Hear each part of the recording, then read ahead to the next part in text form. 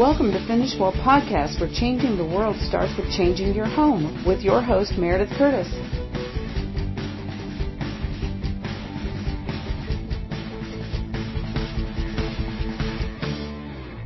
Hi, I'm Meredith Curtis. Welcome to Finish Well Podcast. This is episode 203, Travel to the Netherlands with me. And today we're going to explore the golden age of the Netherlands, which includes the 80 Years' War, tulip mania, trading around the world, inventors, painters. It's a very exciting time and just a fascinating period of history. And there are things that we have in our world today that really started with the Dutch during this time.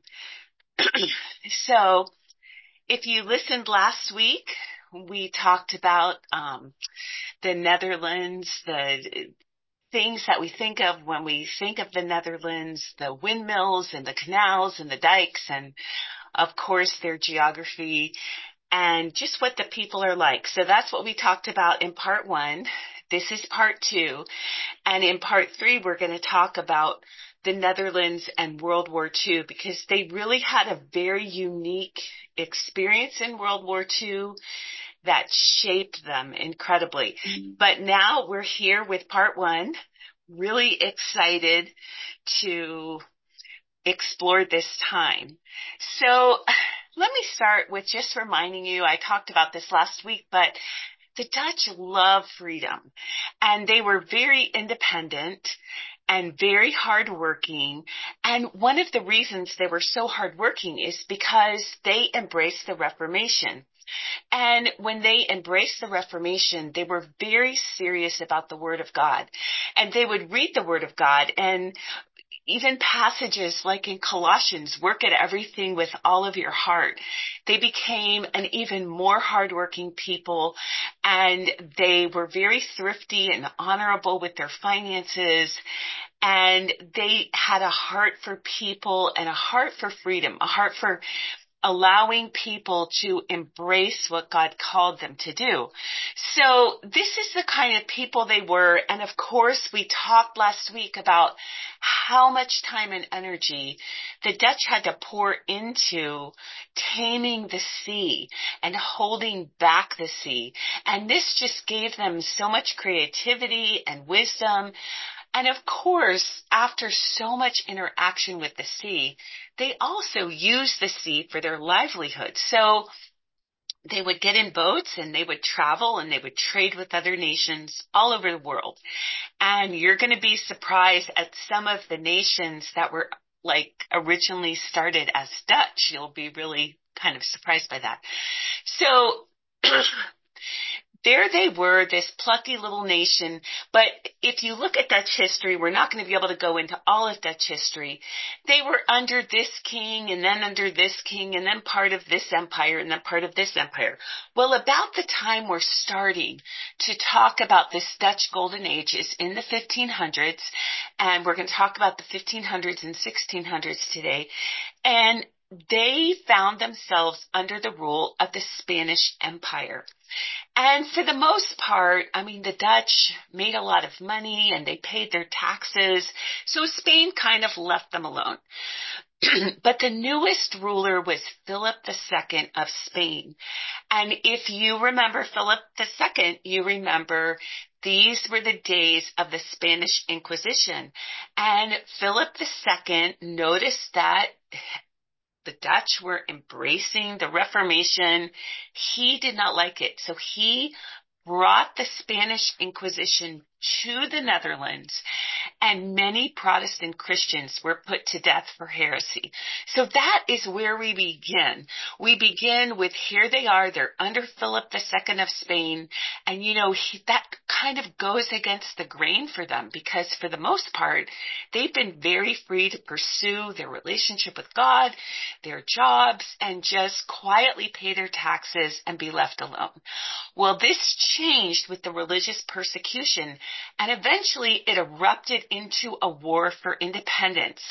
And this war was led by the amazing William the Silent, and he was the Prince of Orange. And today, the rulers of the Netherlands, the king and queen, are from the House of Orange. So he was Prince of Orange. That was a little province, and not like this big, exciting, country or anything. But still, he was a royal prince, and he of course had embraced the revolution, the Reformation, and he loved the Lord, and he loved freedom, and he did not like seeing his fellow Christians put to death. Well, this started, there were little rebellions here and there, and Philip II just put them down with an iron fist.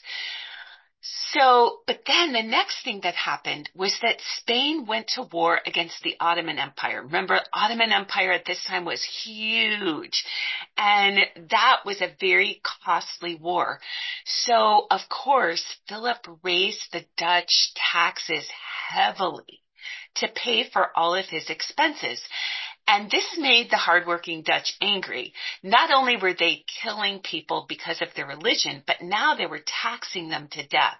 So city by city, the Dutch people went over to the side of William the Silent, and they began to fight against Philip II and the Spanish Empire. So Spanish troops just ravished the cities. But the Dutch won a lot of victories at sea. Remember, they're really good with the sea, and they're great out there in their ships. One of the things that happened during this time in 1573 is that the Spanish surrounded Leiden, the city of Leiden, and you probably heard about that because of the Pilgrims, and I'll talk about that in a minute. But they refused to give up. So they surrounded this little city, and the city of Leiden said, we will not give in, we will not give up. And even after thousands of Dutch people died from hunger, they refused to give up and let the Spanish into their city. So what happened was William the Silent had the dikes cut, and he flooded the Spanish from their position. Remember, they're the land beneath the sea. So by October 3rd, 1574, so this is, it started in 1573, they looked over the city wall and they saw the good news. The Spanish troops were gone. And still today in Leiden, they celebrate October 3rd as a day of independence. Now, as a reward for their bravery, because they were incredibly brave, William the Silent offered the citizens of Leiden freedom from taxation, or they could have a university. So the Dutch, being the Dutch, they didn't mind paying their taxes as long, as it wasn't too much, and they chose a university.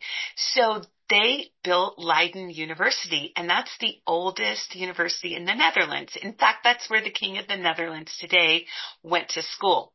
So, and you have probably heard of it because the Pilgrim pastor, John Robertson, taught at this university, and he pastored a church in this town when his flock fled from Scrooby, England. Remember, the Pilgrims went over to the Netherlands because they could find religious freedom, and I'm going to talk about that later too. And many of them left to come to America. First, they settled in the Netherlands, but then they realized, there's a lot going on in Amsterdam. First, they settled in Amsterdam in the Netherlands, but they realized there's a lot going on there. We need to go to a quieter place. And so they went to the Netherlands, and John Robinson taught at the university. He also got involved with some of the conflicts between Arminius and Calvinists at the university, where sometimes you might hear today, depending on where you're involved in your church, what denomination your church is, you'll hear about Arminianism and Calvinism. And this all happened at Leiden University.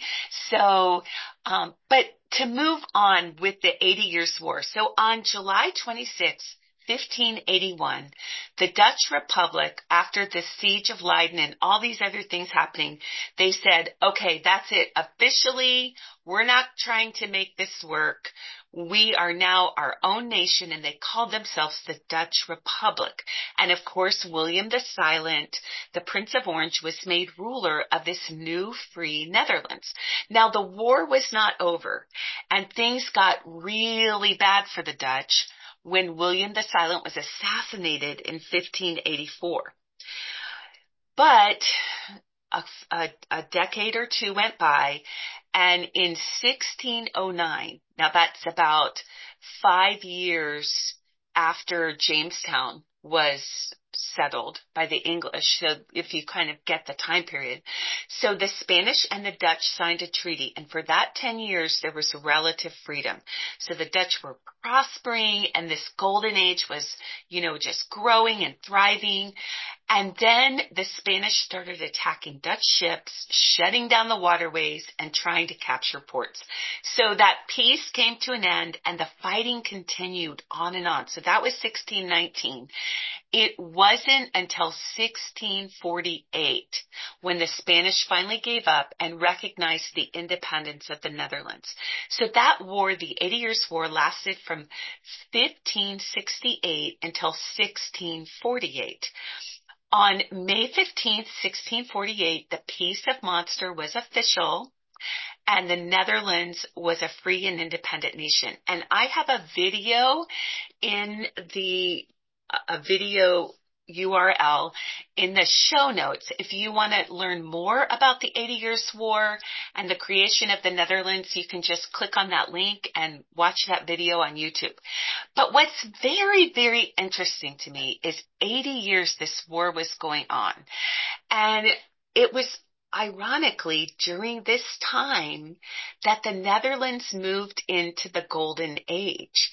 And so even though war was going on, sometimes war just makes us hardier. Sometimes war just makes us more determined to live the life God's called us to live. And that's what happened with the Dutch. So their Golden Age lasted from about 1599 to 1672. That's what they are considered the Golden Age. During that time, they became a financial powerhouse and a mighty sea power. So they were it. They were the cat's meow. They were all over the world, and yet they were fighting this war at the same time. Now, not the whole time, because the war ended in 1648, and the Golden Age did not end until about 1672. But I want to tell you now about the Golden Age because it's so fascinating. These sea captains really kind of birthed the Golden Age because they were so brave, and it wasn't easy to sail in those days. I mean, you think back to the Pilgrims and their adventure across the sea. It wasn't so great, And not only could you get sick, not only could you get scurvy from lack of vitamin C, but there were some scary pirates that would board ships, and it just wasn't, an easy type of thing. But these Dutch sailors and their crew sailed all over the Caribbean. They sailed and started a settlement in South Africa. They sailed over to in the Pacific, and they did a lot of trade with what's now present day Indonesia. So they studied, they invented, they traveled, they painted, they traded, and they produced goods that went all over the world. So exciting. And some of the artists that you've probably heard of were artists during the Golden Age. There was Rembrandt and other artists like him, Frans Hals and Johannes Vermeer. I think there was even a movie called The Girl with the Pearl Earring. That was a famous painting by Vermeer. And people still enjoy those works today. Now, when I was in the Netherlands, and if I took you with me to the Netherlands, we would definitely go to visit Rijksmuseum. And in Rijksmuseum, you can see so many paintings. Some of them are so huge, it was shocking. But by Rembrandt, Frans Hals, Johannes Vermeer, and all kinds of other Dutch artists. And so Rembrandt, let me just tell you a little bit about him. He was a Baroque artist. The time was Baroque. And if you ever watch Beauty and the Beast, you remember that line. I always do as a homeschool mom. If it's not Baroque, don't fix it. And a kind of a play on words. If it's not Baroque, don't fix it. But Baroque art was very fancy and, the frills and stuff, but it was also very realistic. There's still that influence from the Renaissance, very realistic. But the Northern Baroque artists did a lot of painting during the Baroque time of just ordinary people and ordinary scenes of ordinary people doing ordinary things. But there were also a lot of scenes from the Bible. Rembrandt did a lot of Bible scenes like the prodigal son, the blinding of Samson, the stoning of St. Stephen, Christ in the storm, Belshazzar's feast, and many, many more. But he also painted a lot of pictures of famous Dutch citizens. One of his most famous paintings is called The Night Watch. And what it is a painting of the mayor and a militia unit. And it's a great painting to study in the use of light and shadow. The mayor, the captain, and the lieutenant are standing in front of the men, but the light shines mostly on the captain and the lieutenant, and it makes those two men the main focal point. The focal point is the place your eyes go to first when you look at a painting, and often the focal point is in the center of the painting. So anyway, if you like art appreciation, you can find all of Rembrandt's artwork online. Just Google his name and paintings by Rembrandt, and they'll come up, and some of them are very large, and you can print them. They're all public domain because, well, not all of them, but most of them. You can even go to museums, and they will let you download pictures of famous paintings. But anyway, I went to the Rijksmuseum, and like I said, the Night Watch is really, really famous. In fact, in Amsterdam, they have this statue scene that is a duplication of the Night Watch. It's pretty cool. But anyway, this painting is huge. When I walked into the Rijksmuseum and saw it, because I thought, I've got to see the Night Watch by Rembrandt, it was about 12 feet high and 14 feet long. Yes, it was taller than me. In fact, taller than two of me if one of me was on my shoulder. So it was so amazing. And that painting was moved to Amsterdam Town Hall in 1715, but it had to be cut in 4 pieces and then put back together. It also had to be cut when it was brought to the Rijksmuseum after World War II ended. So it's traveled a lot around the Netherlands, but it's still at home in the Netherlands where it was first painted. So during the Golden Age, many persecuted groups also fled to the Netherlands to find religious freedom, including the Huguenots from France, the separatists from England, who became our pilgrims, and the Jews from all over Europe. And one of the reasons I'm bringing that up while I'm talking about painting is that you can find a lot of beautiful paintings of Jewish people from these Netherlands artists or Dutch artists where you can't find a lot from other countries. And it's a result of them valuing freedom, because when they were persecuted for their religion by the Spanish, they just in their hearts decided, we are going to allow people to worship the way they feel called by the Holy Bible to worship. And so they welcomed other people.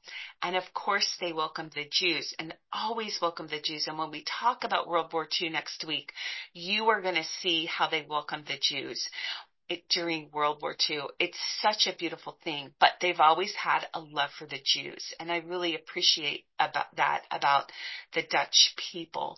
So anyway, people are painting, and the Dutch are continuing to prosper. And one of the things that happened during this time is the Reformation is new. It's in the 1500s, the beginning of the 1500s, when Martin Luther nailed the 95 Theses to the Wittenberg door, and it began to spread through, especially Northern Europe in the 1500s. So during this time, they became very serious about Bible study, and not only studying the Bible, but obeying Scripture. And one of these commands that was really embraced by the Dutch people is from Colossians 3, and it says, work with all your heart as if working for the Lord, not men. They also believe God's promise that from Proverbs that all hard work brings a profit. So even the wealthy men and women of the day gave themselves to hard work and creative thinking. Now, before you think, well, of course, most wealthy people work hard. Well, not really. A lot of times when you had nobility, they did oversee their land, but mostly they delegated hard work, and they enjoyed the fruit of being wealthy. And so to see wealthy men and women of the day fund things and get involved and start companies and build factories, it was pretty amazing. And this all started with fishing, because there's, of course, an abundance of fish up there in the North Sea. And the fish was sold to other nations in exchange for timber, because remember, the Netherlands is pretty flat, not a ton of forests there, no mountains, but some hills that they might call a mountain. And so they would exchange fish for timber, grain, and furs from other nations. They also worked hard to make and grow things that would delight other nations, especially nations in the Far East. They were fascinated with Japan and Indonesia, especially, and islands in the West Indies. So as they traveled, they began, like you've heard about this when you study American history, the Age of Exploration, they were exploring, also looking for shorter sea routes to the East Indies, because of course they had to travel all the way around the bottom of Africa to get to the East Indies.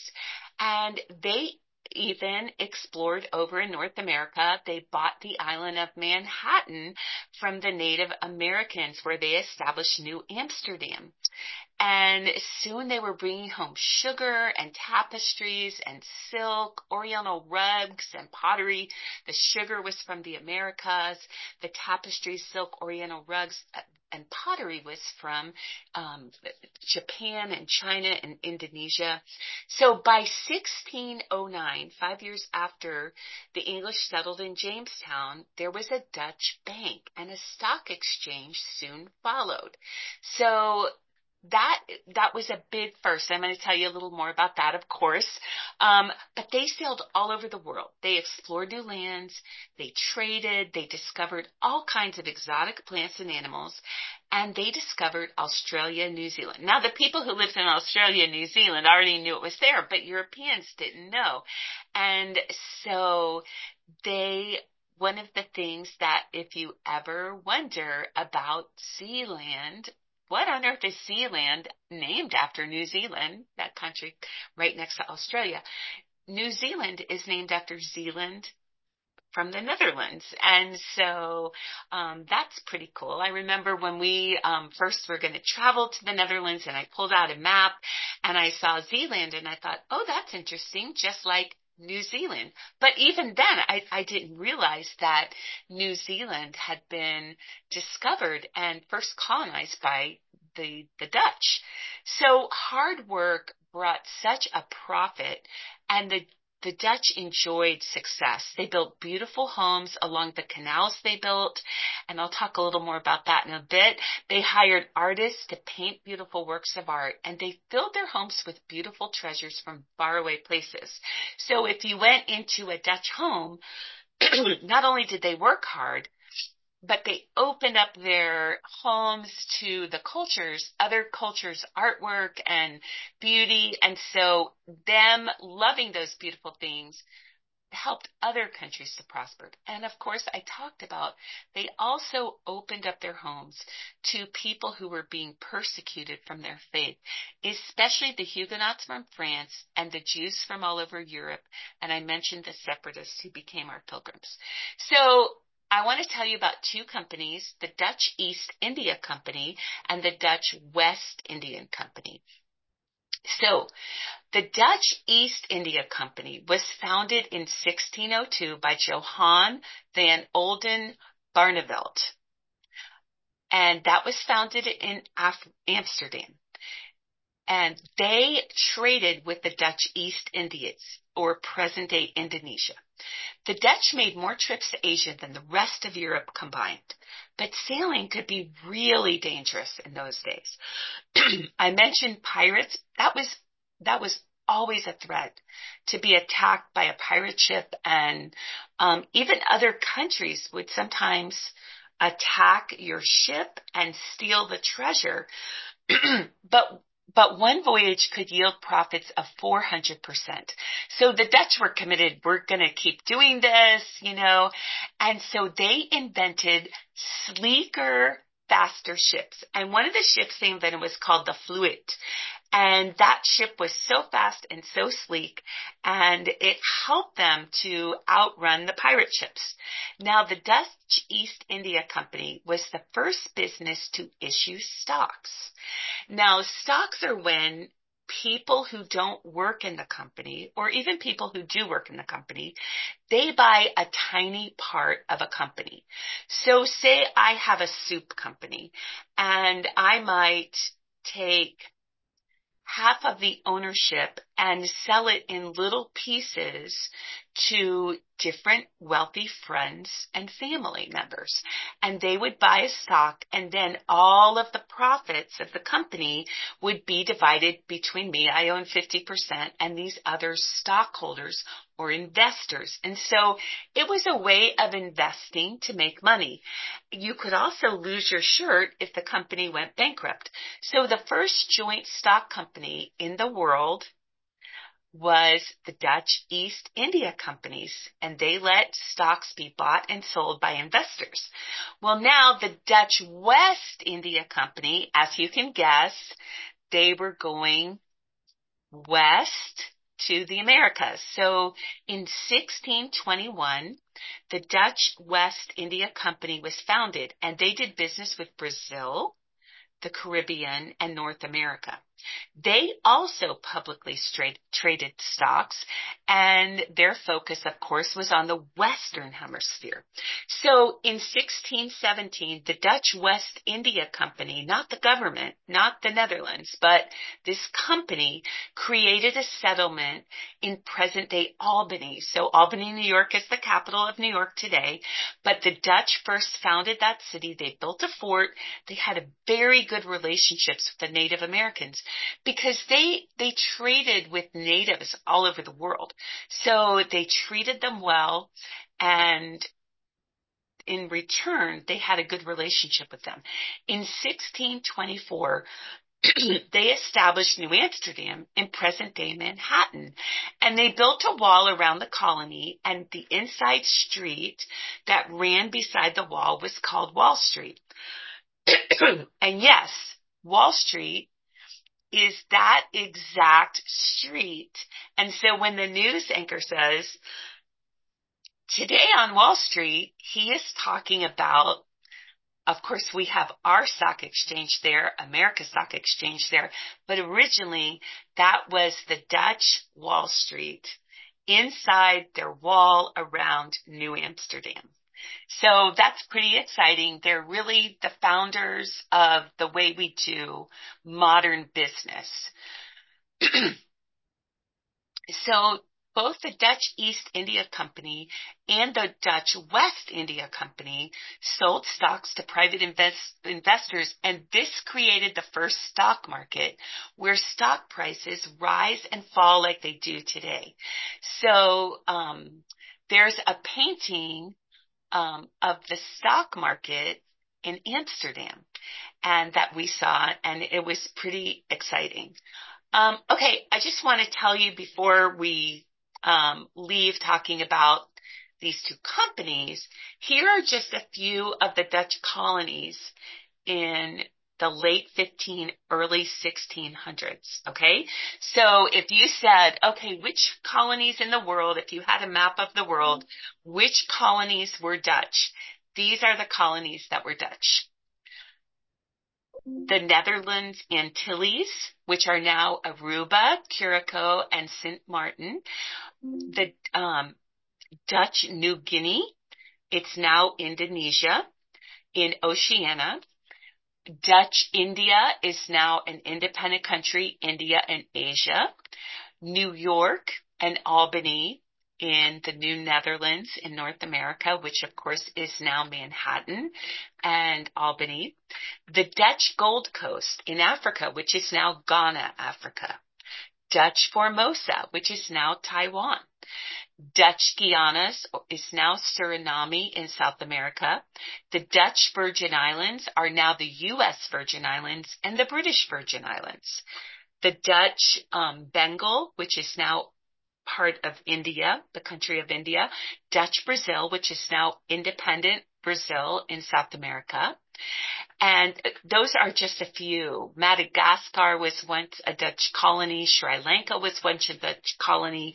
Malaysia was once a Dutch colony. And South Africa was a big Dutch colony. And of course, South Africa is at the tip of Africa, so you can imagine that they would have a colony there because their ships had to go around the bottom of Africa to travel to the East Indies.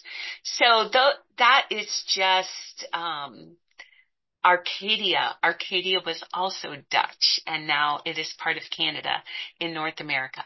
So even today, the Netherlands is the 17th largest economy in the world. Now that may not seem like a big deal because they used to be number one, but look at how small the Netherlands is. They don't have any of their colonies, of course, today. And now that tiny little country is the 17th largest economy. That's pretty amazing. So the Netherlands is the second largest exporter of food in the world. Only the U.S. exports more food. There's also an abundance of natural gas in this tiny country. And the Netherlands' biggest industries today are food processing, chemical processing, petroleum refining, technology, electrical machinery, financial services like banking. And Rotterdam is the biggest port in Europe. And a lot of countries use the port of Rotterdam, which also has refineries and storage tanks. So the Dutch are still creative and innovative, trying new things, inventing better ways of doing things.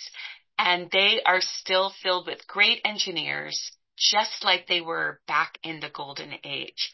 Now, like I said, there's much tinier, no colonies, but they hold their own economically. So going back to the Golden Age, I want to tell you about a few innovations in the Golden Age. One of the things that happened is in Amsterdam, they built 3 main canals. So there were 3 main canals and then smaller canals and hundreds of bridges connected these rings. So they were like a ring. So imagine like the rings on a tree trunk. That was Amsterdam had these rings of canals, and the 3 big ones were built, and they were just beautiful. They had, not only were they built well, they drained the swampland and they built these canals, and that helped to manage water for the city, to transport goods, protect the center. The canals could be used by larger boats, and people used them for recreation. People skated on these canals in the winter, all of the canals. Anyway, so the land between the canals was a perfect place for these gabled row houses that when you see pictures saying, come visit the Netherlands, you always see pictures of these little row houses. And most of them were built in the 1600s and 1700s, are still standing today. So they were built really well. And some of the streets have been widened with the buildings at the fronts redone. But most of these homes along the canals are tall and narrow and deep.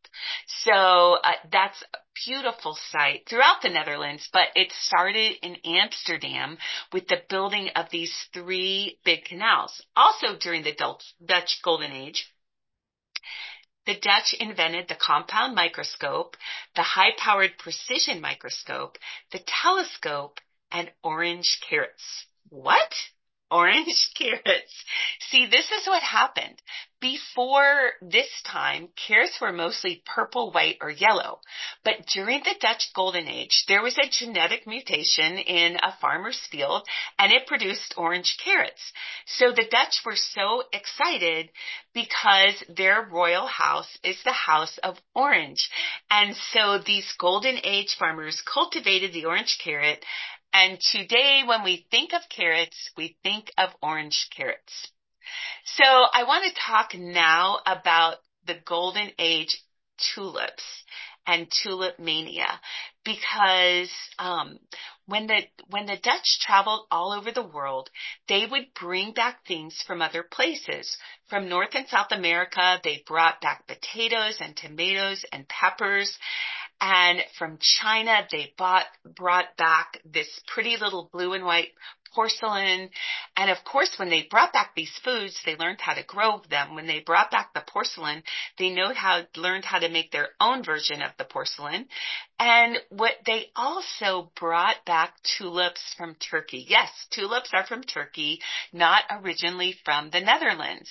And so at the University of Leiden, there was a botanist there, and he spent hours working with the tulips and creating genetic versions of the tulip bulbs that would grow well in Holland, in the Netherlands. And so the tulips, the Dutch people just fell in love with the tulips. They were beautiful. They came in all these different colors. And now there were all kinds of varieties, and their popularity soared and grew and soared and grew, and eventually it led to tulip mania and a market bubble and crash. Yes, this is the first market bubble and crash. Just like the Netherlands created the first stock market, they had the first market bubble and crash. So first, tulips were a luxury item for the rich because they were bringing them from Turkey, and they were really expensive. But soon the middle class just had to have them. But the price kept going up and up and up. So folks started buying tulip bulbs at high prices, and then they would sell them at higher prices. In the 1600s, at the height of tulip mania, tulips sold for the same price as a mansion on the Amsterdam Grand Canal. Isn't that crazy? People would sell their possessions to buy a tulip bulb. I can't even imagine. But that's how bubbles happen in the economy. So Dutch investors kept purchasing tulips and selling them. And then one day people woke up and they were like, wait a minute, this tulip bulb is not worth the amount of money I pay for it. I could have a mansion. And so then came the crash. People just started selling off their bulbs, and they were willing to take less and less money. So the prices kept getting lower and lower. And this rising bubble and crash cycle has been seen over and over. So the most popular examples that we could think of would be the stock market crash of 1929. And one of the more recent examples would be the Bitcoin crisis that happened last year. So this is a very interesting economic thing that happened. And you can, if you're interested in learning about it, or a great book is a picture book, but really for all ages. It's for children, but it's such an easy look at tulip mania, and I explained it so well. So it's called The Great Tulip Trade, and it's by Beth Wagner Bruce. And I have that written down in your show notes, so if you want to find the book, then you can. But I hope you've had a great time learning about the Dutch Golden Age with me. And I want to invite you to join me for a 4-week unit study touring the plucky little country that once ruled the seas. And that is my book, Travel to the Netherlands Unit Study. You can find it at powerlineprod.com in our store. You can also order it at amazon.com in print. It's full color pages. And it's Travel to the Netherlands Unit Study by Meredith Curtis. So there's a link, there's a picture of the book in our show notes with a link to it. Or you can visit powerlineprod.com and look for Travel to the Netherlands Unit Study by Meredith Curtis. So I hope you've enjoyed our trip back in time. Next week, we're going to travel to the Netherlands and we're going to really kind of go back in time to World War II and see how the Netherlands were involved in World War II and what happened to them after World War II because of it. So thank you so much for joining me. God bless you, and I can't wait to be with you next time.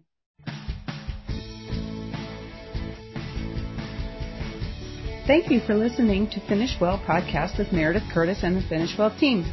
Please listen in every first and third Monday of each month at 7 p.m. Eastern Time at the Ultimate Homeschool Podcast Network.